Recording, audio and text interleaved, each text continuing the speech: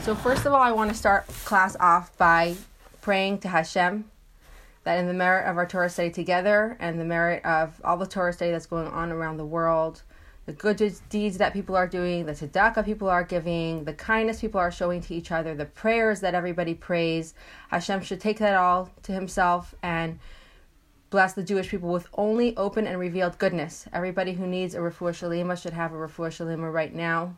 Nobody else should be sick. And Mashiach should come right away. Now, the reason why we're doing this chapter, even though we were in the middle of chapter 26 when we paused for our Pesach break, which now we're doing a class again before Pesach, is because chapter 36 really describes what is so important about Mashiach's coming. And I mean, the world is pregnant with the idea of Mashiach right now. It's so in the air. I felt like we had to go down this path and examine what's so important about Mashiach's coming. Because Mashiach's coming is classified as one of the 13 principles of faith. Maimonides classifies that as one of the 13 principles of faith. What is a principle of faith?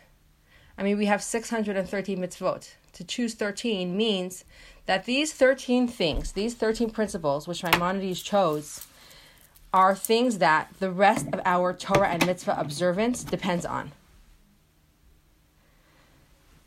For example, to believe that Hashem is the only creator. That makes sense, that the rest of our Torah and mitzvot depends on us believing that he is the only creator. To believe that the Torah is divine. That makes sense. We need to believe that the Torah is divine so we properly keep the mitzvot. But why are we saying that belief in Mashiach's coming is a principle of faith? It means everything else that we do in terms of Torah and mitzvot depends on our belief and awaiting his arrival.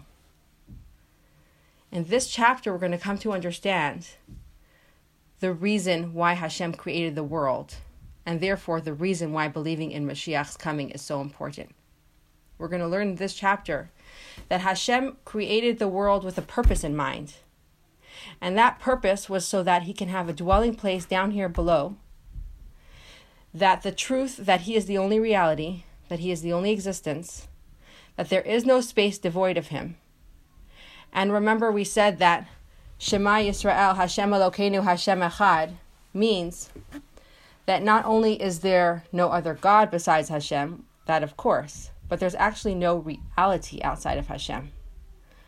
When Mashiach comes, we're going to feel that. We're going to know that. We're going to sense that with all of our fleshly being, that there is no other existence besides for Hashem. So that's the purpose of creation. The purpose of creation is that there will be a dwelling place for Hashem down here below, where the truth of his reality is going to be apparent. And that's going to happen when Mashiach comes. So Mashiach's coming is not just some side idea. People think of it as like a reward. We work really hard and then Hashem says, wow, you made it. Now you get Mashiach. It's actually, besides that, that's what we're working towards. And that's why it's so important that we keep this in mind. That's why our Torah and mitzvot now depends on it. Because when you know what you're working towards, your quality of work is different. Take a doctor. Let's say a doctor says, I love what I do so much, I don't even have to get paid. You think, wow, the guy's an angel, he's a tzaddik. He loves helping people so much that he doesn't even have to get paid for his work. Okay, so that's what we're thinking of the pay as his reward. But what if the guy says, love what I do so much, I don't even care if the patient gets better. At that point, you don't think of him as an angel. You just think of him as a nutcase. He doesn't know what being a doctor is all about. So if we think of Mashiach's coming in terms of a reward, then somebody might think not only isn't it bad if he doesn't wait for his coming, he might even be good. He might be someone who's desiring to serve Hashem with not any reward in mind. Isn't that what our sages admonished us? Don't be like a servant who serves his master in order to receive a reward. So Mashiach's coming is not just about a reward. There's something much deeper in Mashiach's coming, and that is fulfilling the purpose in creation. That is in the doctor who wants his patient to get healed. The doctor who doesn't care if his patient gets healed is the doctor who has no idea what being a doctor is about. It's like the construction worker who says, I love what I do so much, I don't care if the house gets built. We're building a house right now. If we don't care if the house gets built, there's something very off. There's something off with the quality of what we do. And this is similar to the idea of a general who's in charge of the army. So there's two ways he can go about it. He can just tell his soldiers, hey guys, see the guys in the red shirts? They're our enemies. Shoot them. Okay, the general said shoot them. We can shoot them. But their heart's not going to be in it. They won't have any idea of the strategy, of the plan. What does victory look like? But if he says to them a little bit differently, he says, hey, you guys, you see the guys in the red shirts? Hi, Regina. You see the guys in the red shirts? They're our enemies. They want to capture our freedom. They want to take our land. They want to capture the essence of who we are. If we don't shoot them, they'll shoot us first. So see the guys in the red shirts? Shoot them. Now the soldiers are in it differently. It's not just they're doing something mechanically, but actually the essence of who they are is invested in winning over the guys in the red shirts. So when we know that our purpose in Torah and mitzvahs is drawing down the divine light into this world, to the extent that at one point it's just all going to explode. Reality as we know it now is not going to be anymore. It's going to be the true reality. Realizing that Hashem is the only existence, and that's what we're working towards in every act of mitzvah. And every time we study Torah, our intent here is to draw down divine lights so that we now reach the purpose of creation. It's going to be a whole different way of fighting. We're going to be doing it with enthusiasm. We have a goal in mind. We realize what the purpose is. We're going to realize that with every time we study Torah, we're drawing down more of the divine into this world. Every time we do a mitzvah, we're uncovering the secret that really Hashem is the only reality. So with this in mind, we're going to begin chapter 36. In the previous chapter, I don't know if you have it printed out or not. I tried screen share last time. Here, you know what I'm going to do? I'm going to put participants on mute unless there's a question, so this way the sound is good. In the previous chapter, the Alter Rebbe began to explain why the observance of practical mitzvot is the ultimate purpose of Torah and of one's spiritual service to Hashem. This practical aspect is underscored by the conclusion of the verse, for the thing is very near to you, in your mouth and in your heart, that you may do it. So remember that the entire Tanya is based on this one verse in the Torah. And that is, Ki karov elacha hadavar me'od beficha uvelvavcha la'asoso. For this matter, the Torah and its mitzvot, is very near to you, in your mouth and in your heart, that you may do it. And the Alter Rebbe said, in this book, I'm going to explain to you how indeed it is very near. Because the Torah didn't just say, it's very easy for you to mechanically keep whatever I tell you without being intellectually and emotionally invested. The Torah said, it's so easy for you, it's so within reach, that you can keep it in your mouth and in your heart. This is something that you can align your identity with. So we explored different parts of this verse. Chapter 35, the Alter Rebbe started to explain that you may do it. And actually, if you look at it very carefully, it wasn't the thing is very near to you in your house. The thing is very near to you in your mouth and in your heart and in your actions. It was actually in your mouth and in your heart that you may do it. Meaning that you may do it is even the purpose of in your mouth and in your heart. That seemed to be the crux of the whole sentence. That practical mitzvot is the culmination of it all. That practical mitzvot are so important. They are the point of everything else. In your mouth and in your heart. And he explained over there in chapter 35 that only mitzvot observed through action draw down the light of the Shekhinah upon one's animal soul and body, rather than upon the divine soul alone, as do the mitzvot performed only in thought and speech. So when someone studies Torah, they draw down the divine presence upon their divine soul, and somewhat over their body and the animal soul to some extent, to the extent that their body and animal soul is involved. But to really and truly draw down the Shekhinah upon the body and the animal soul, Torah study is not enough. We need physical, practical mitzvot. That's what we learned in chapter 35. But this does not answer one question satisfactorily. Why is the illumination of the body and animal soul so important that those practical mitzvot which accomplish this illumination should be considered one's primary objective? I get it that we need practical mitzvot in order to draw down the divine light over our body and our animal soul. We understand that. But what we didn't understand is why is it important to draw down the divine light over the body and the animal soul? Why isn't it enough to just draw down the divine light over the divine soul? Why does the body and the animal soul have to be involved? The Alter Rebbe addresses this question in chapter 36. He explains that Hashem's purpose in creation is that he might have a dwelling place in the lower realms, specifically in this physical world. In this world of doubled and redoubled spiritual darkness, his Ein Sof light would radiate even more powerfully than it does in the higher spiritual realms, through man's transforming the darkness into light. In man, the microcosm, the animal soul, and the body are the lower realms. Therefore, the practical mitzvot which draw down the light of the Shekhinah upon them constitute man's ultimate purpose. The divine light is already in the divine soul. True, when we study Torah, we do mitzvot, we draw down more divine light, greater, higher effusion that it did not have on its own. Whereas when it comes to the body and the animal soul, they on their own do not sense the divine at all. And when a person draws down the divine light over them, we are now drawing down the divine light into the lower realms. And we're going to see this is actually the purpose of creation. Furthermore, through the practical mitzvot and through their elevating effect on the body and animal soul, the material world in its entirety becomes a dwelling place for Hashem. This, however, properly belongs to the discussion in chapter 37. Okay, so now we're going to read the statement of our sages, and we're going to examine it. V'hine muda'as zais Maimer Razal shetachlis brias eilam hazeh hu shenis'ava hakadosh baruch hu lihiyais lai dira b'tachtainim. In a well-known statement, our rabbis declare that the purpose for which this world was created is that the Holy One, blessed be He, desired to have an abode in the lower realms. He desired that the essence of Ein Sof light be revealed as it is, without veil or concealment, amidst the lower creations. Our sages use the word abode or dwelling place to describe such revelation. Just as a man's home serves as an abode for his essence, so too is this world intended to be an abode for Hashem's essence. So let's look carefully at the statement of our sages. One thing we learn from the statement of our sages is that this world is not just a medium to achieve another purpose. It's not this is a world that's a medium that we do something here that leads to something else, which is the ultimate purpose. Actually, the purpose of creation is in this very world. This is a huge paradigm shift.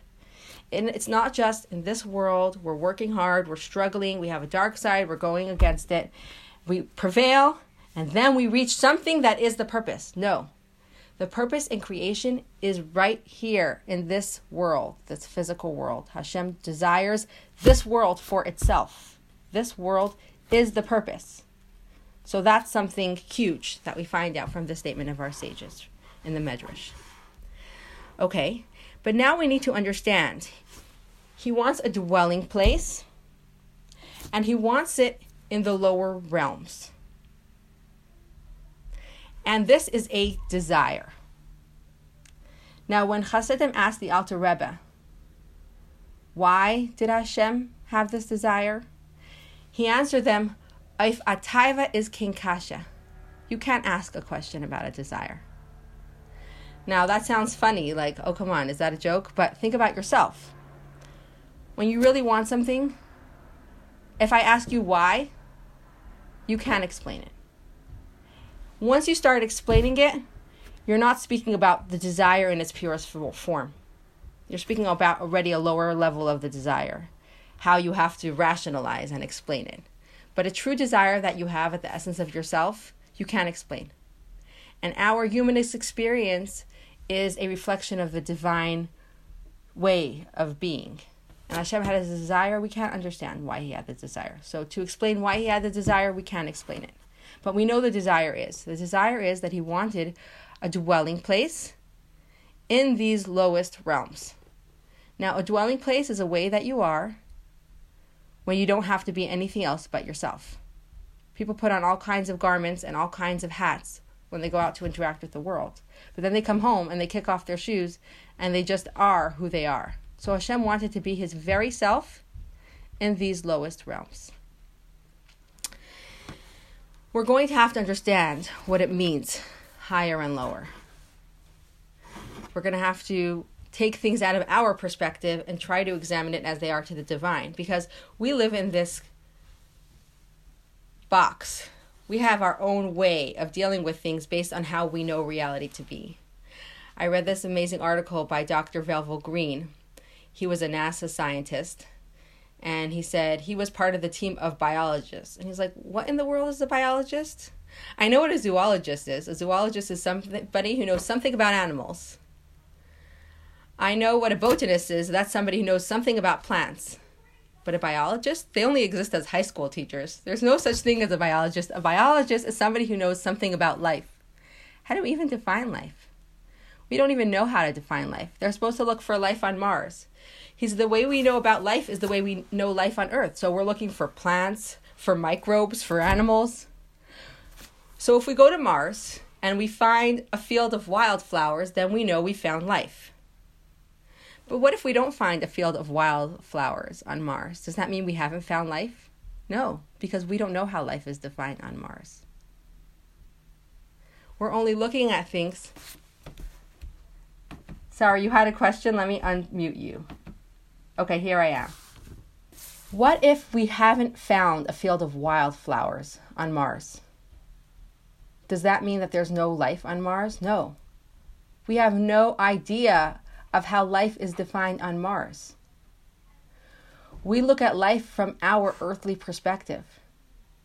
We know how to define life based on how we see life.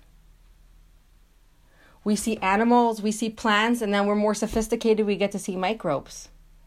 And that's how we define life in this world. So using that frame of reference of life, we only are taking what we know and trying to apply it to somewhere else where our definition may not apply, and there might be a whole new set of rules. Now we're looking at the term lowest. And we're saying, indeed, what does lowest mean? When our sages said that God desired a dwelling place in the lowest realms, what does lowest mean? We're going to look at the next sentence, and then we're going to delve into it more deeply. Excuse me if we get very philosophical. I'm trying to go back and wrap it up so that it all makes sense, hopefully. V'hine, lo shayach lefanav yisbarich bechinas maila umata, ki hu yisbarich memale kol almin b'shaveh. But surely before Hashem, meaning in His sight, the distinction of higher and lower is not valid. One world is no higher than the other, for He pervades all worlds equally. What then do our sages mean by saying that God desired an abode in the lower realms? Okay, so let's first take our very simple way of defining lower, and that is spatially. For sure, we can't say that Hashem desired a place to live in the physically, spatially lowest place. Because not only doesn't that apply in terms of Hashem, that doesn't even apply to any other world. All the other worlds are spiritual, and physical place does not apply to any other world but our own. So when we say lowest, certainly it can mean physically. Even look within our physical, corporeal world. We have spiritual ideas within our physical, corporeal world, such as a rule of logic. A rule of logic such as 1 + 1 is 2.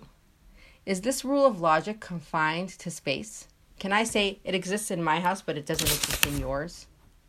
It exists in Australia, but it doesn't exist in Europe. You can't say that because it's something spiritual that does not come to be confined by the realms of space. Okay? This is true of something spiritually. How much more so when we speak about Hashem? But now,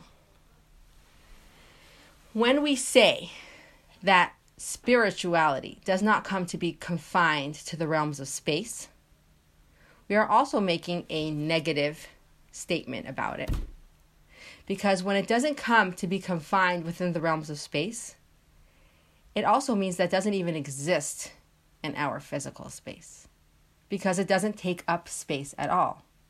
How do we define something in terms of space? Does it take up space? Does it have the properties that apply to physical space? The reason that I'm going this philosophical is because I want to say that when we speak about Hashem, that of course is not true. So, let's say ideas. Ideas apply in the world of intellect, but they may not apply in a world of emotion. Emotion apply in the world of sentience, but they may not apply in the world of physicality, such as rocks and water. Words and sentences apply in the world of a human being, but in the world of an animal, sentences mean nothing. Each of these things have a world in which they exist and a world in which they don't.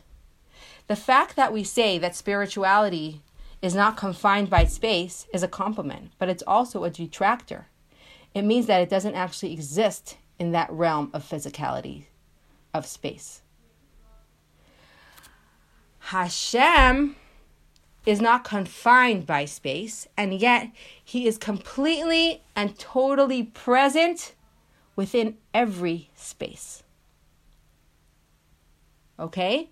So when we say the lowest realms, we can't mean physically that Hashem desired to have a place in the lowest realms. Lowest is not a term that applies physically, and that's because it's a term that applies only to our world. It doesn't apply to the other worlds, which are spiritual. And it doesn't apply to Hashem because Hashem is not confined by space, that we would say one thing is lower and one thing is higher to Hashem. But now let's move up a step and let's talk about spiritually. Do we mean to say that Hashem desired a place to dwell in the spiritually lowest realms? So now again, let's examine spiritually higher and lower and see if Hashem is confined to that, which of course he is not. The Rambam in Hilchas Yesodei HaTorah, speaking about the angels, tells us that when we say that one angel is higher than another, we don't mean in a spatial sense, as in one is sitting up on a higher space than another. We mean it in a different way, like when you say one sage is greater than the other, is higher up in level than another, we mean spiritually he is in a higher space. Now, if these terms of spiritual highness or lowness, height or depth, let's say, were to apply to Hashem, then we would say that the higher spiritual worlds are closer to Hashem because they contain more of his light, while the lower spiritual worlds are further away from Hashem. They're lower because they contain less of his light. Like, for example, let's say a teacher gives a very profound lecture that's way beyond the scope of most of his class. But then you'll have the one or two very gifted students who are listening to the teacher and they understand most of his class. The higher students who understand most of the teacher's class have more of the teacher's mind within themselves. They understood and absorbed most of the lecture, more of the lecture, and therefore they are closer to the teacher because they contain more of the teacher's mind within themselves. Whereas the less gifted students understood and absorbed less of the lecture, therefore their teacher is less present within their mind, and therefore they contain less of the teacher within themselves. That is true spiritually. But when we speak about Hashem,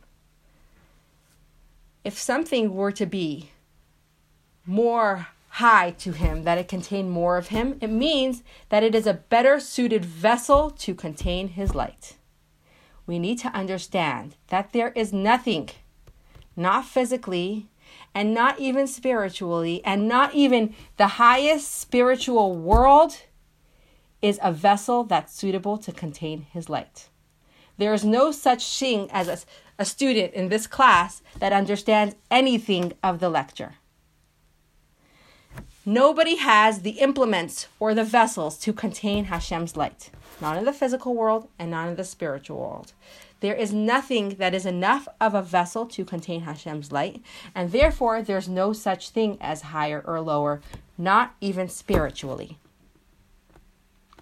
Now, again, I want to make a distinction between the analogy that we used and then the way it applies to Hashem.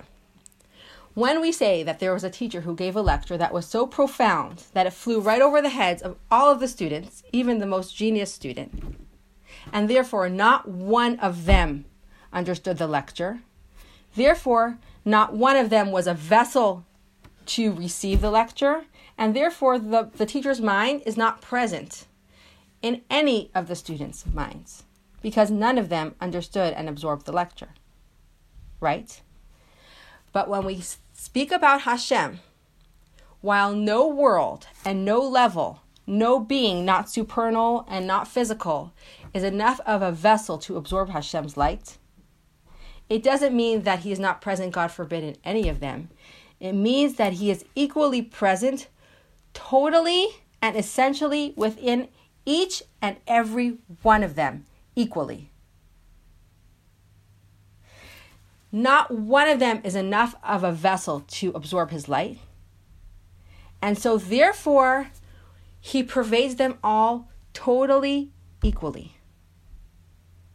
Okay, so let's wrap up again what we said till we got to this point. We're saying that Hashem desired to have an abode in this lowest physical realm. Or I didn't say physical. That's not what the Chachamim said. The Chachamim said that Hashem desired to have an abode in the lowest realms. And we're trying to understand the depth of their statement. What does it mean lowest? We looked at physical and we said, could it mean physically? For sure Hashem is not limited physically. That's for sure.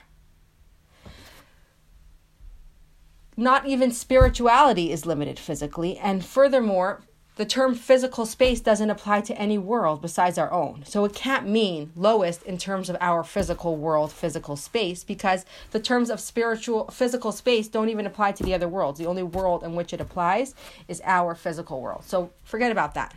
It doesn't mean lowest physically, because the term physically lowest applies only in this world, not to any other world. And then we looked spiritually. We said, could it mean that he means to say that spiritually, the world that is lowest, that's the realm where he wants to dwell, but there's no such thing even spiritually to say higher and lower to Hashem.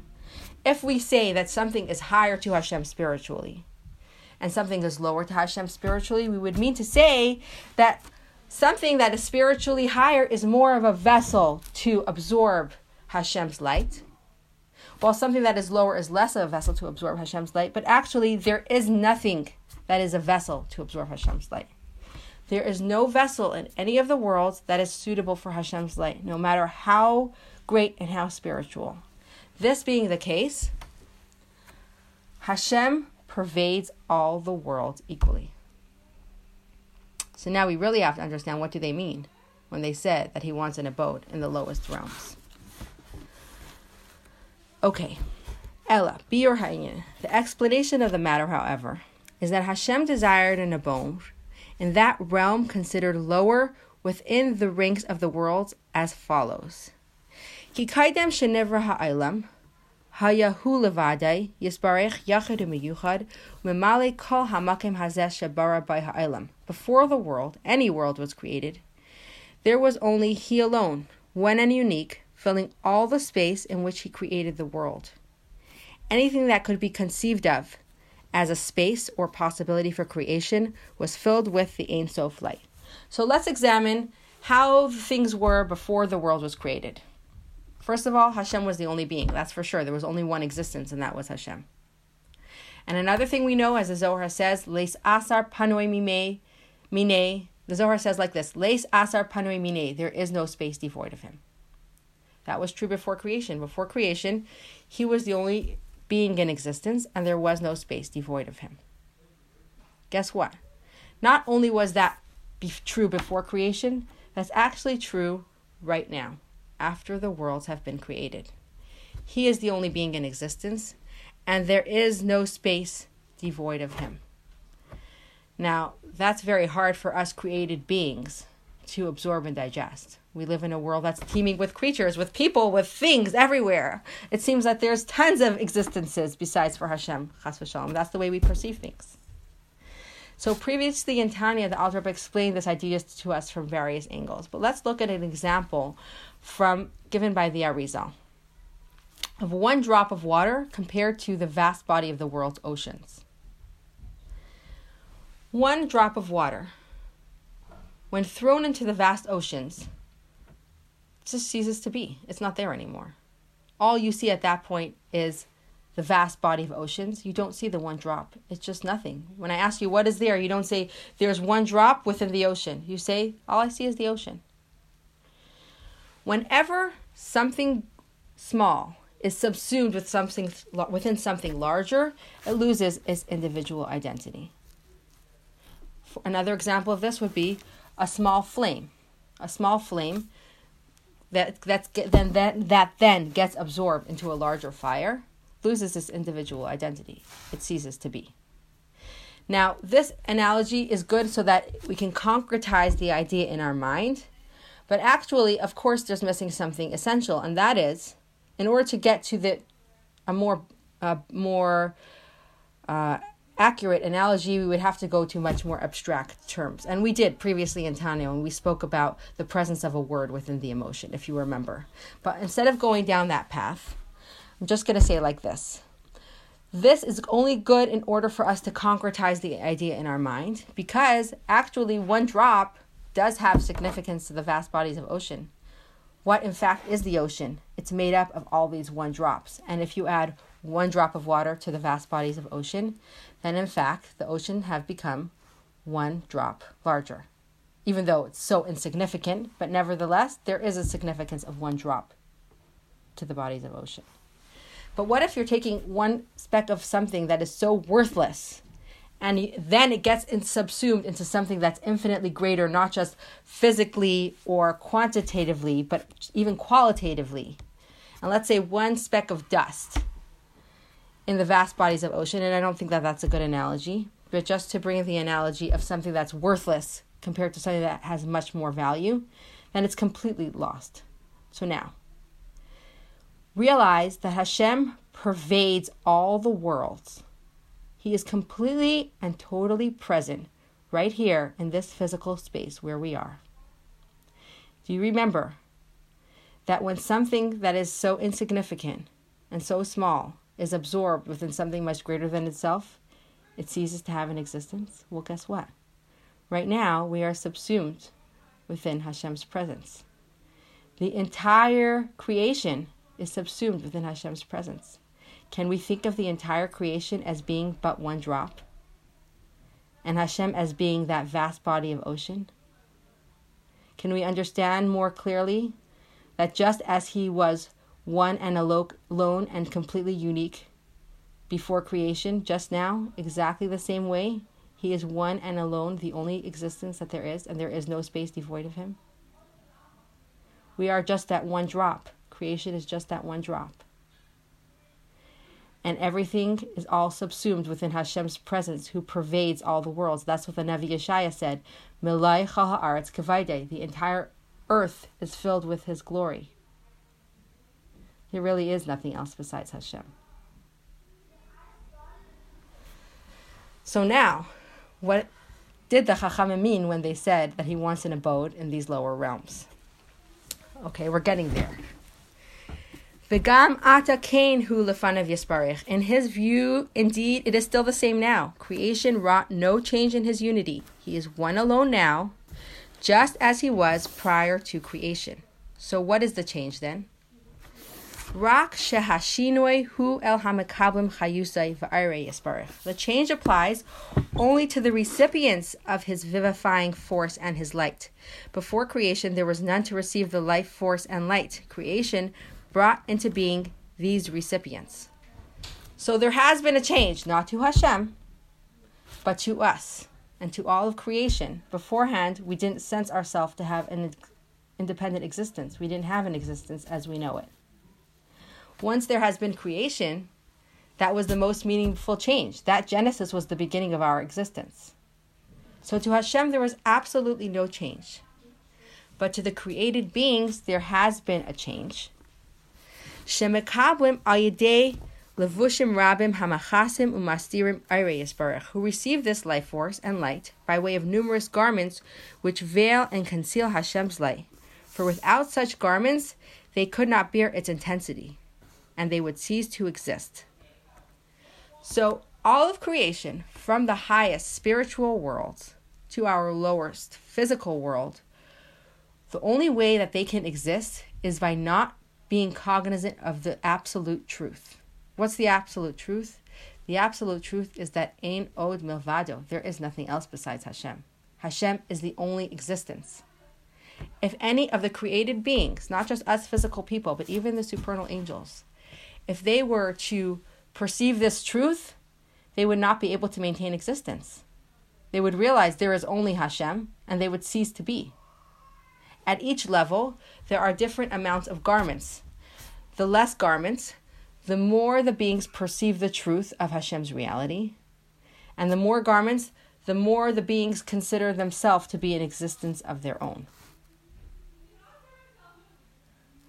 Listen to this.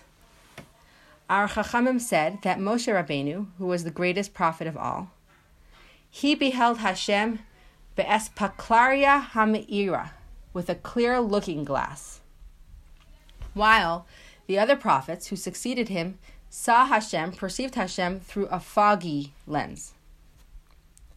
Moshe Rabbeinu, who saw with the clearest looking glass, he said, Ki lo yir'ani ha'adam v'chai, no man can see me and live. He said, I cannot see anything. While the prophets who came after him subsequently, like Yeshayahu Hanavi, who said, Behold, I saw Hashem, like Yecheskel Hanavi, who said, I beheld a divine image. Paradoxically, the less clearly they were able to see, the more they saw. The higher that the being is, the better you see, the more you realize there is nothing else besides Hashem. And the more cloudy your vision, the more you think you see. The distance from creator to creation is not the same as the distance from creation to creator. This is how Rabbi Steinsaltz puts it. He compares it to the one-way mirror, or the two-way mirror. I don't know exactly how it's called. From one side, a person sees themselves, and then behind them they see an entire world. From the other side, there's nothing. It's all clear. From our side, we perceive ourselves. From Hashem's side, there's nothing. There's no partition. From our side, there's many, many curtains. Hashem's side, there's no curtain at all. Now, if any being were exposed to more of the divine truth that they could handle, they would cease to maintain existence. The Talmud tells us that Hashem eradicated a group of angels who opined that man wasn't worth making, right? And how did he eradicate them? The Talmud says, Haishet etzbai haktana beinehen usrafam, that he extended his little finger among them and he burned them.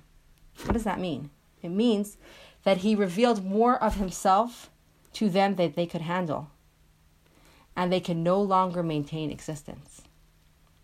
So in order for any existence to maintain existence from the highest spiritual being to us in this physical world, there must be these veils that conceal the truth.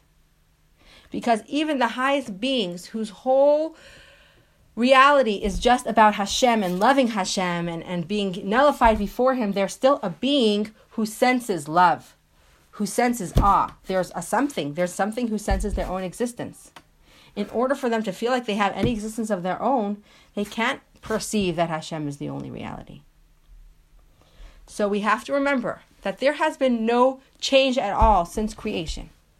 Hashem is one, alone, unique, just now after creation, as He was exactly the same way before creation. So what is the change? The change is only to the created beings. To us, there has been a very great change because we receive our life force through many veils that conceal Hashem's light. Kedechsev, Ki la yir'ani ha'adam v'chai. So it is written, for no man can see me and live. Furthermore, not only man, a physical being, but even spiritual beings, such as angels, are unable to receive the divine light and life force without concealing garments. Ukedepirshu Razal, she'afilu malachim hanekram chayes ein ra'in chulei. As our rabbis of blessed memory interpret the word vachai and live in this verse as referring to the angels. Thus, even the angels called chayot cannot see. They cannot see godliness except by way of garments which conceal Him, thereby enabling them to receive His light. Okay, so the simple meaning of this verse is Moshe Rabbeinu asked Hashem, show me your glory. And Hashem said, I can't show you my glory. Or not, I shouldn't say I can't. Hashem said he will not show him his glory. Ki lo yirani ha'adam v'chai. For man cannot see me and live. That's the simple reading of the verse. But our sages interpret it on a deeper level. And they said like this. Ki lo yirani ha'adam, because man cannot see me. And not only can man not see me, v'chai, and even the holiest supernal angels called the Chayot, they too cannot see me. And they cannot see me and maintain their existence. The degree of concealment varies, however, from world to world and from level to level. Here, the distinction between higher and lower realms become valid as the Alter Rebbe continues. So I'm going to wrap up what we said until now. And that is, A, we said that there is a purpose in creation. And what is the purpose in creation? The purpose in creation is that Hashem desired to have a dwelling place in the lowest realms. Now that seems simple and straightforward enough, except that loses meaning when we speak about Hashem. Because there's no such thing as higher or lower when we speak about Hashem. When we speak about Hashem, physically, spatially, of course there's no higher and lower. He's not limited to those realms. But even spiritually, he is not limited to any realm. No world, no being, no matter how high or spiritual, is a suitable vessel to receive Hashem's light. So these terminologies of higher and lower are completely meaningless when we speak about Hashem. And because there is no being and no world that is capable or a suitable vessel to receive Hashem's light, and yet Hashem is present, that means that he pervades all worlds equally. There is no world that's a vessel to receive Hashem's light. And Hashem is totally present. So the way he pervades all worlds is exactly equally. The way that think about the highest world, the world of Hatzilut, a world so high that the Alter Rebbe couldn't even say the word without stuttering. When he would write the word, he would write Atzi and then make what's this called? An apostrophe at the end.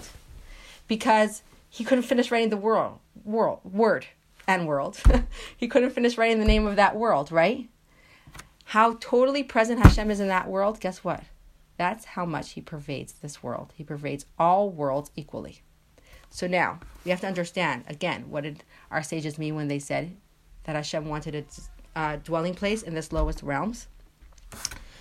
Hashem is exactly the same here, now, as he was before creation.